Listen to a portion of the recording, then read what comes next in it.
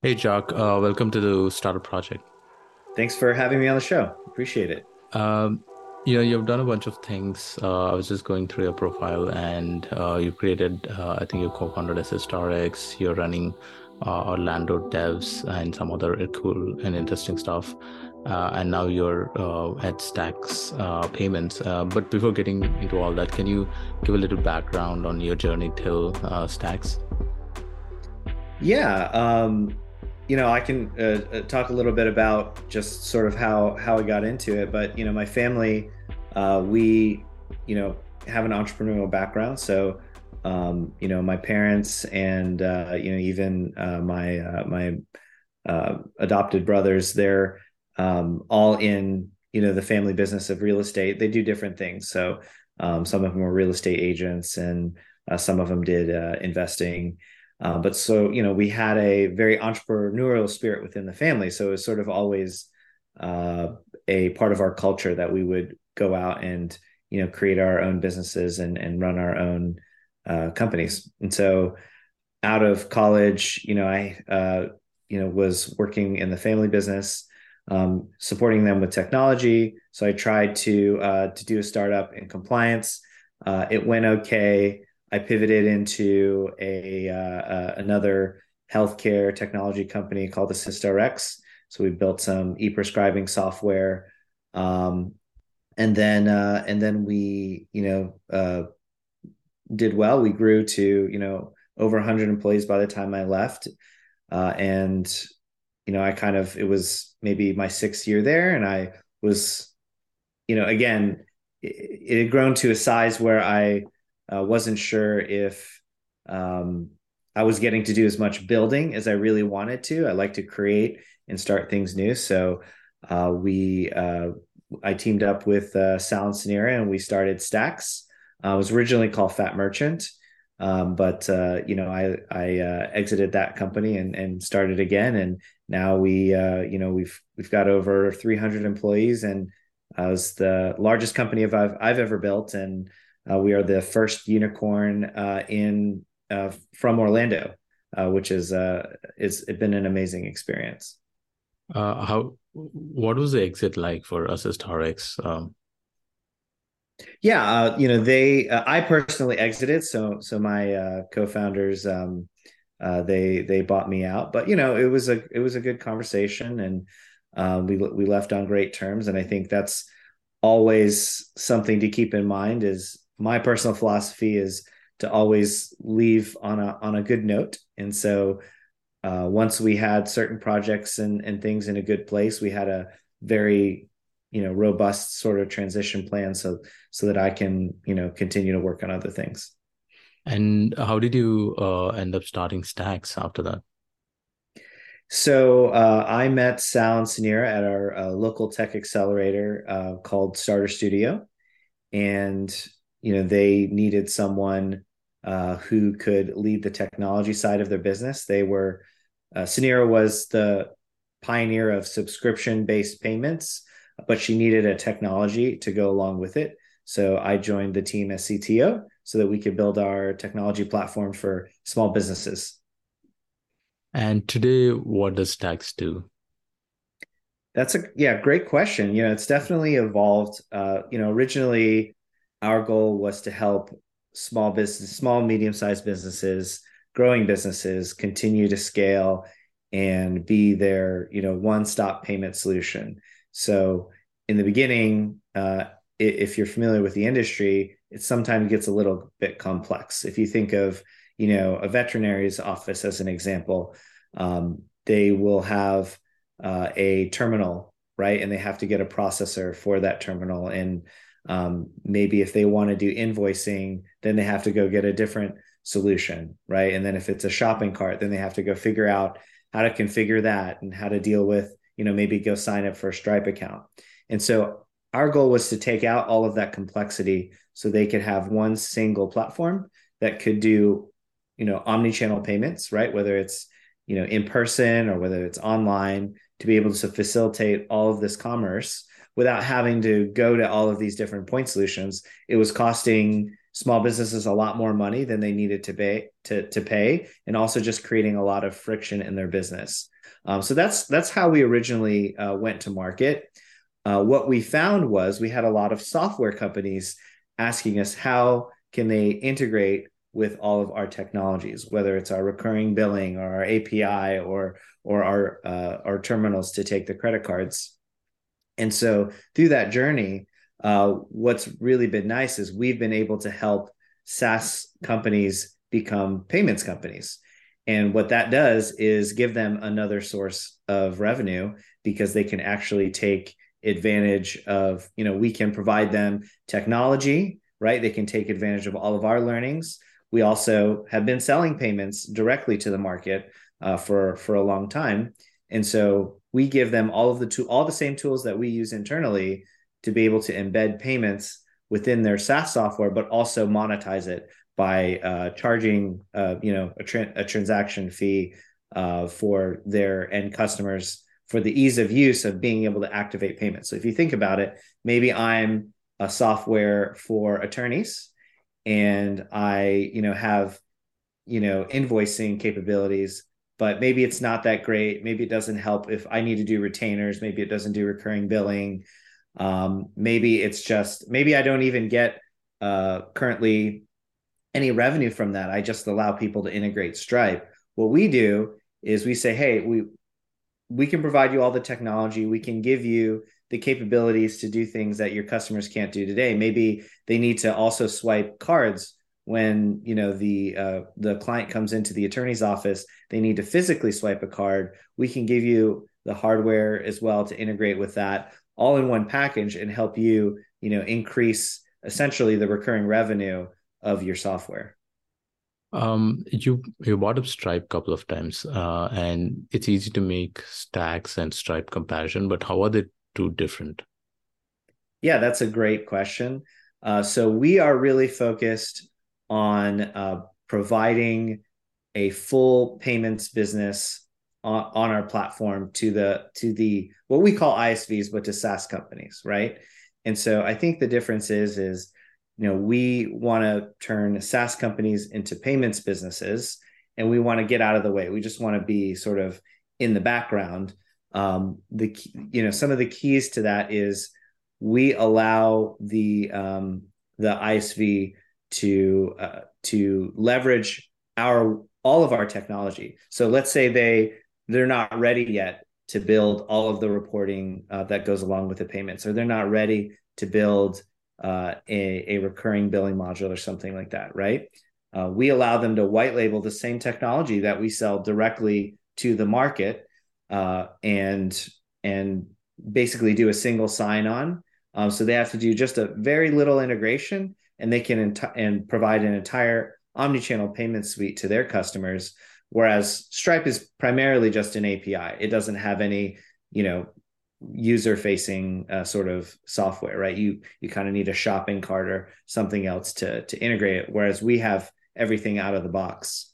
So let's say if you're a software which is a SaaS software for gyms, right? And that software and that company which is selling to gyms can use Stacks to create a new payments product within their software product. Like, is that the right way to describe it? Correct. That's exactly. Build a brand new line of business, a new line of revenue, and really just double your valuation as a business. And that would appear as their own product and not as tax payments per se. Exactly. Got it. That makes more sense. So talk to me about how your role has evolved at Stacks, right? Like you started, when you met two people in an accelerator to now, if I'm not wrong, are you the CTO of the company? I'm no longer CTO. I'm now the Chief Innovation Officer. We did, hire another CTO. His name is Chris Stamens, and he was actually one of my mentors from another publicly traded company in town. But I think it's been a very fulfilling journey for me. Starting off, I brought it was basically just me and my good friend Daniel Walker, and we were the first engineers basically, but we were everything, right? We were QA, we were the writing code, we were doing the product design, like everything, soup to nuts. And so, at some point we needed to grow, we needed to hire other engineers and continuously evolve our roles. Pretty soon, we were uh, focusing more on architecture, focusing more on user stories. And then at some point, we got to the scale that we could actually hire a dedicated product managers to be able to help us really focus on taking our product to the next level. Then we got UI UX resources. We had at some point QA. We actually ran without QA for a number of years and relied on automated testing and a lot of tools to sort of fill the gaps where we didn't have resources in place. And so, yeah, it's constantly an evolution. When your business is doubling or tripling every single year, the nature of what you do is going to be different. And that flexibility, I think, in that growth mentality for us is what has kept us successful, is to not always just think we're going to do the same thing next year, but how can we learn from the previous year? How can we grow and take ourselves to the next level? And not everyone can do that, and that's okay. And it doesn't have to be that way, right? Like example could be maybe you're a engineer and you like staying in the code, and you want to continue to develop in your technical skill set, but not necessarily on the management or business side or project management or anything like that.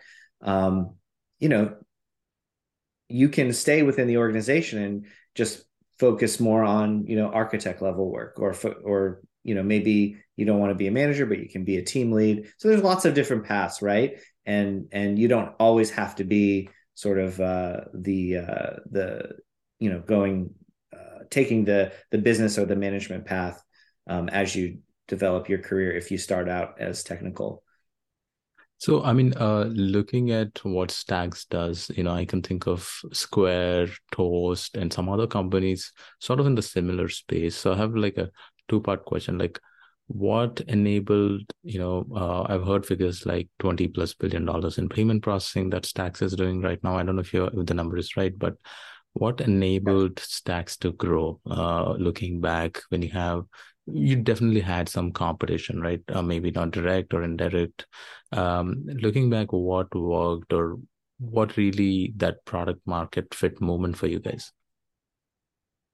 Yeah, I think it's not going to sound too revolutionary, but I think listening to your customers and seeing where the market is going, and we were very open minded in the early days as to how we were going to evolve. Right, we did have a vision to really solve the pay points of the business, and I think that's where we excelled. Was we focused not on just processing credit card transactions or processing them a specific way, like only online or only in person. We focused on the fact that the business is the business owner has a commerce problem, right? Like they need to be able to generate revenue, they need to be able to capture this revenue, they need to do it in ways that customers want to be, take payments and to engage with that business.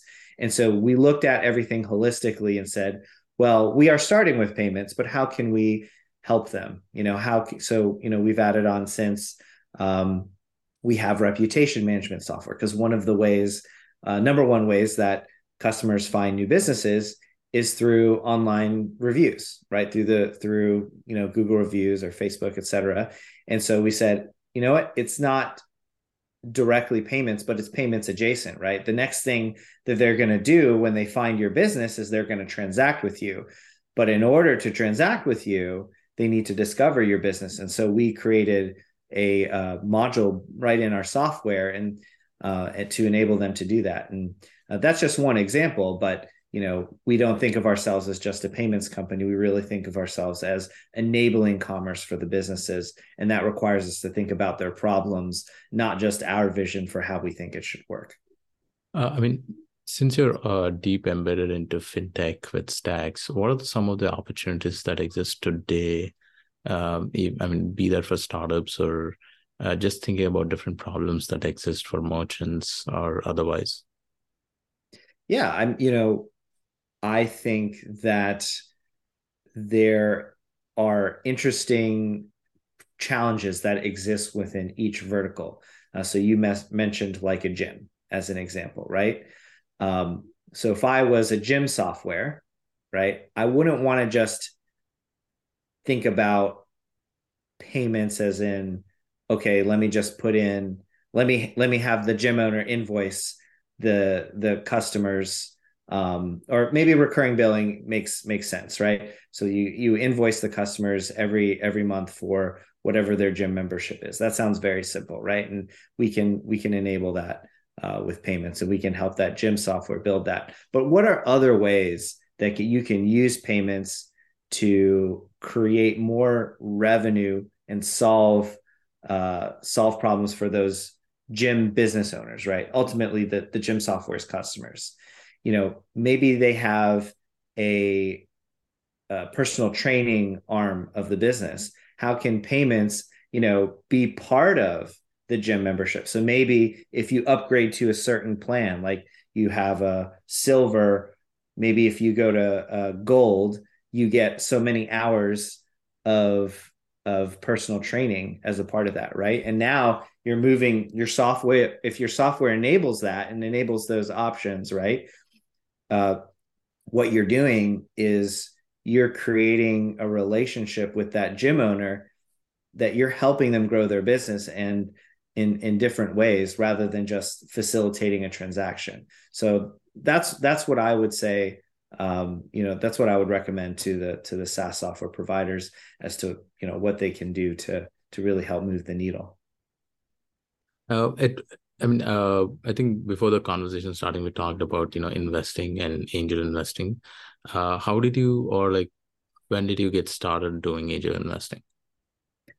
It was actually a couple years back. I had an opportunity. I heard that a friend within our network was doing around, and I thought for a long time, like, I'm not sure if I'm really an angel investor. I mean, you have to, um, I don't remember exactly, but I think it's like 250. You have to make at least 250,000 a year.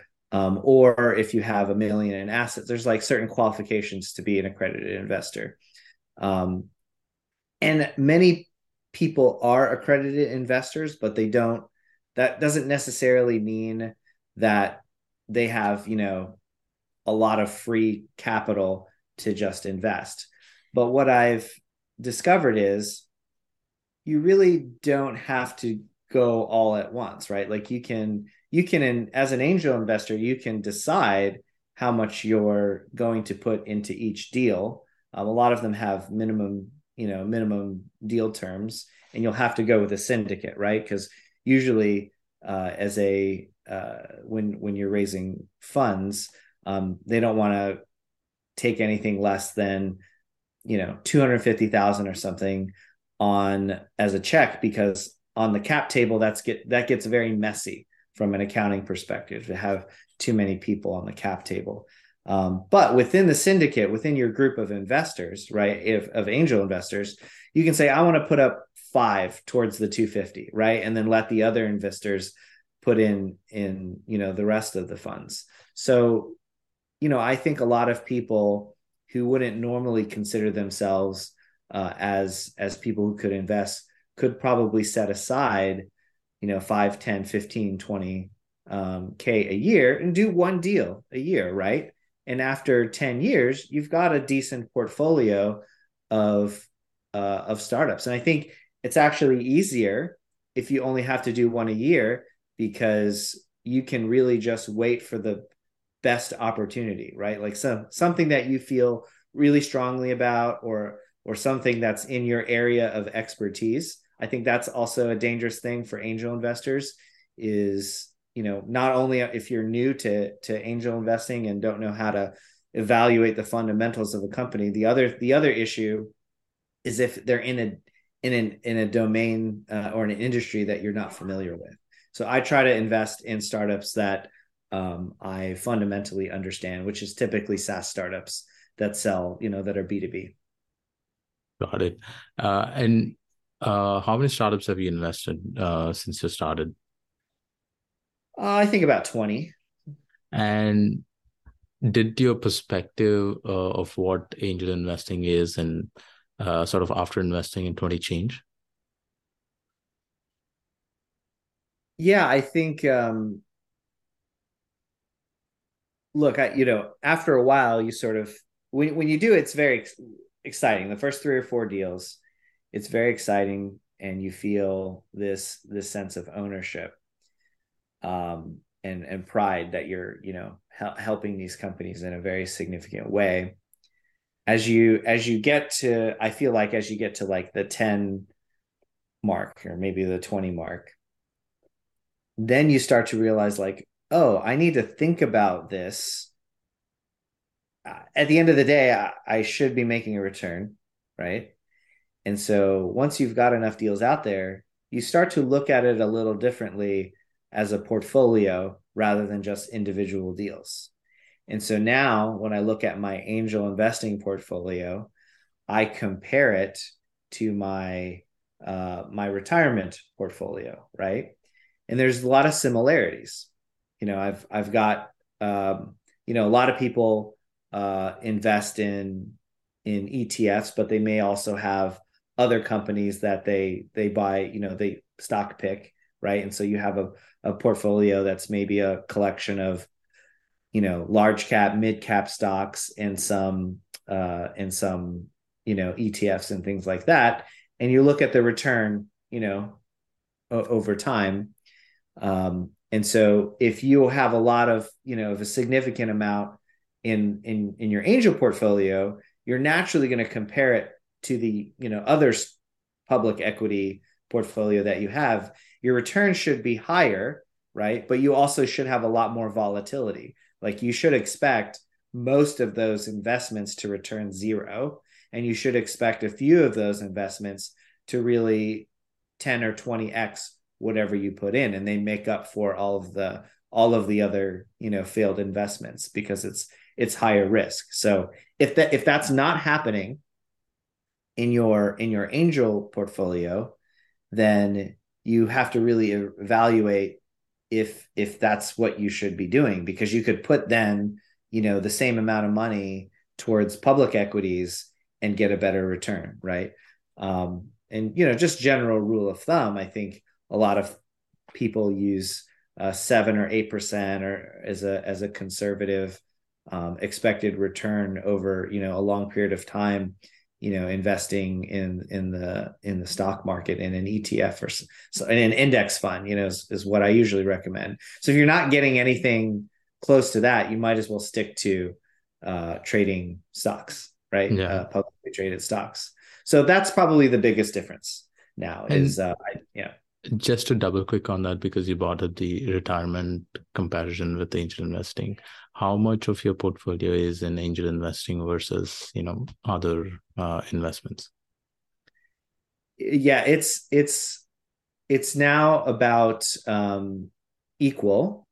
There's still probably more in retirement, but I imagine for me personally, the angel investing will eventually, if I continue to do it, will eventually be more than my retirement, because I'm investing in startups at a faster pace than my retirement account is growing. And plus, you're limited as well. If you're a higher income earner, there are limits to how much you can put in your retirement account, whereas there isn't in my angel portfolio. That's interesting because, right, like if you follow like regular advice of, angel investing or any sort of investing, like angel investing is supposed to be the riskier bet. And you're saying that you're almost equal on both sides. And that's sort of like what I've seen with talking to other angel investors or VCs in general, is because people who are either founders or investors who basically made their bank in startups are usually more at least in terms of percentage, are into investing in startups versus people who are not into startups that much. And I think, what do you think? Is that because you're closer to the startup ecosystem and the deal flow access, or the because you've seen a couple of exits, that makes you prone that this seems like a lesser riskier versus it actually is? Like, what is sort of like, if you have you self-evaluated that portfolio diversity? Yeah, I think the if I was purely trying to optimize my returns, right, where I'm thinking about um how do I get the most amount of guaranteed return, right, for the rest of my life, I probably wouldn't do angel investing at all, Yeah. right? So that's you can for sure say that. But yeah, the familiarity, the fact that I've raised funding before, and that it's turned out very well for me, and we've our original investor group at Stacks exited at 20 times their investment with us. So when you get some experience with that, you get more comfortable, like, oh yeah, okay, I sort of see how this works. So I would certainly expect that angel investors, or people who have been founders, to be more often or not angel investors as well. But for me personally, it's to give back. I've got enough now, where I'm able to max what I put in my retirement. And so the rest of these funds, I still want to make a return, but if I can make a return while helping other co-founders on their journey, that's a good feeling. Yeah, angel investing is definitely much more fun than other sort of investing, but only few can do it. And because it takes certain amount of network, you have to be plugged into certain unique networks. And usually founders are the best people positioned to do that, and who eventually become investors. At least that's the trend I've seen. You've worked in one or two startups and grown through the startup. Early employees of startups again are good at this. Um, but talking about something related, what do you think of the whole crypto and Web3 space, both in terms of fundraising as well as investing? And since you're also primarily have been in the engineering side, then what do you think of the technology versus investing, and what do you think are really the use cases? Because I think right now we are seeing a sort of crisis of confidence in crypto. And like I was just reading the other day that this batch of YC has basically zero crypto investments Yeah. yet. Right. So they have like 66 announced startups, and there is zero crypto or web startups in the current YC batch. Um, and if you compare that to the previous batch, there were at least 26 crypto Web3 companies out of the 250 plus companies. So even if you take proportionally, it should be around 5 or 8 companies already in the program, right? So I mean, there's definitely a crisis of confidence, not just in terms of like retail investors, but also the investor class, the VC class, I would say. Because I mean, what is more VC or investor class than YC? Um, right. So I'm curious your take, both from a technology perspective, as well as someone who's done angel investments. Yeah, if we just focus on cryptocurrency in general, I think blockchain technologies are interesting. I think cryptocurrencies a cryptocurrency is a great use case for the blockchain. I think there are a lot of other ways that um, people have attempted to commercialize blockchains, but the ones that I've seen, they tend to be not that much different than a database, right? Um, it's just a distributed database, and so you have to figure out, well, like, what are the reasons to commercialize a distributed database that would be more advantageous than just a regular database?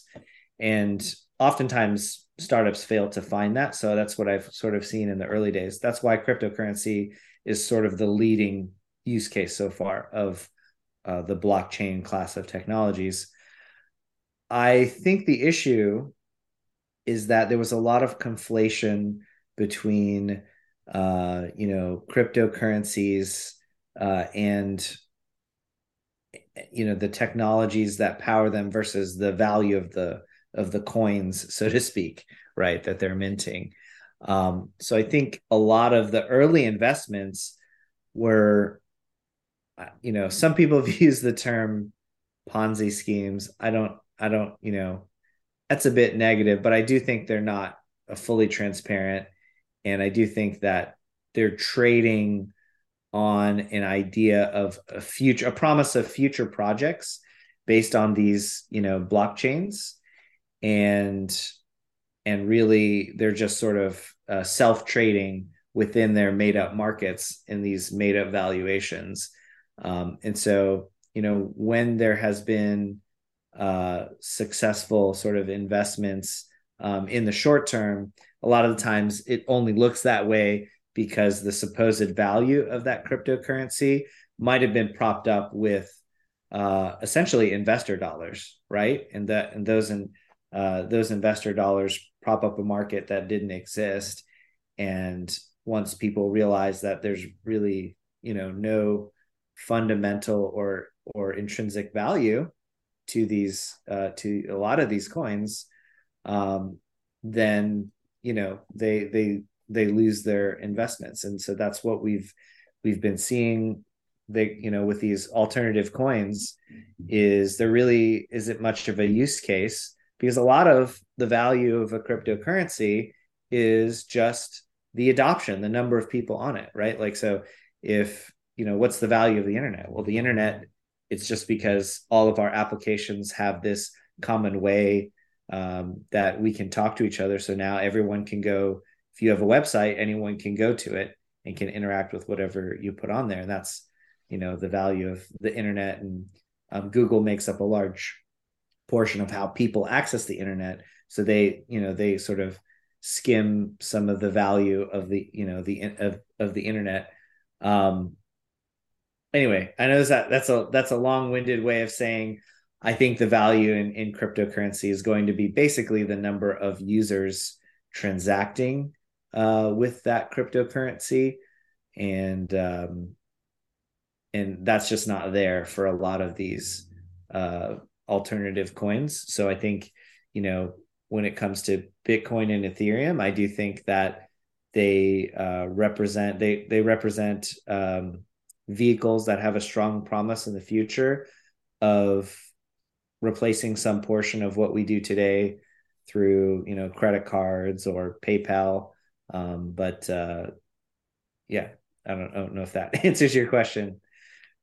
Yeah, I mean, one side effect that I've noticed with crypto is like if you think of a regular startup investing cycle, right? Even just as an angel investor or early stage investor or a Series A investor, it's sort of like a linear trajectory, right? You start a company, there's a pre-seed round, Series A round.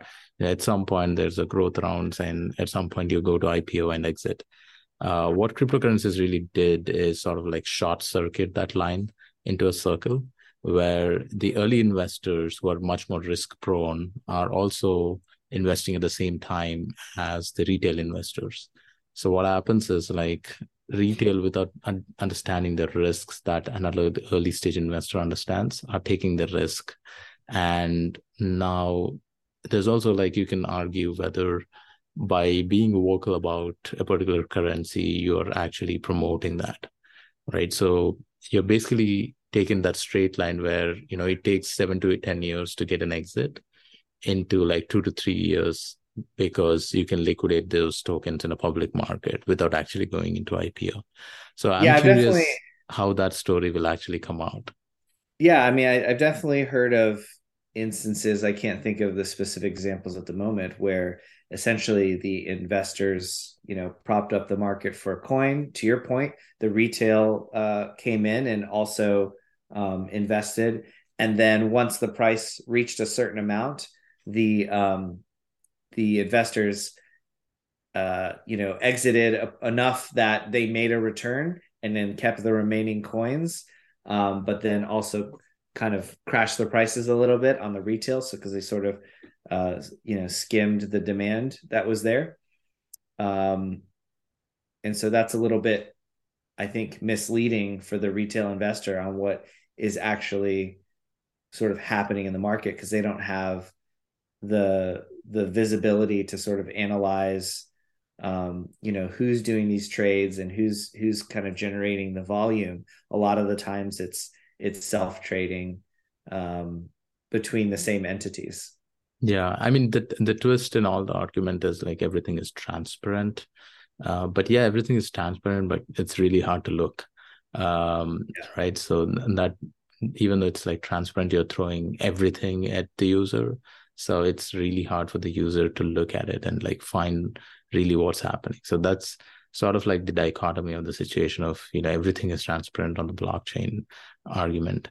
But I also want to talk about, I see that you also made a podcast and you wrote a lot about time hacks. And I'm curious, what are like a couple of things, that work really well for you, and what are the principles that you follow for managing your time? Yeah, so I have this short acronym that I always use, which is if you want to add time, I use the ADD acronym, which is automate, delegate, and delete, right?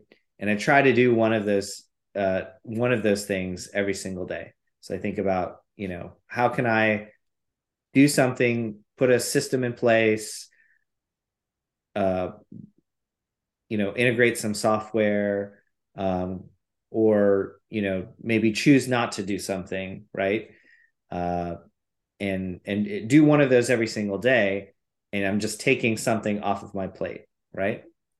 And so that leaves me with essentially every day that I do that, I get more space for other productivity that I can apply to specific projects I want to apply it to.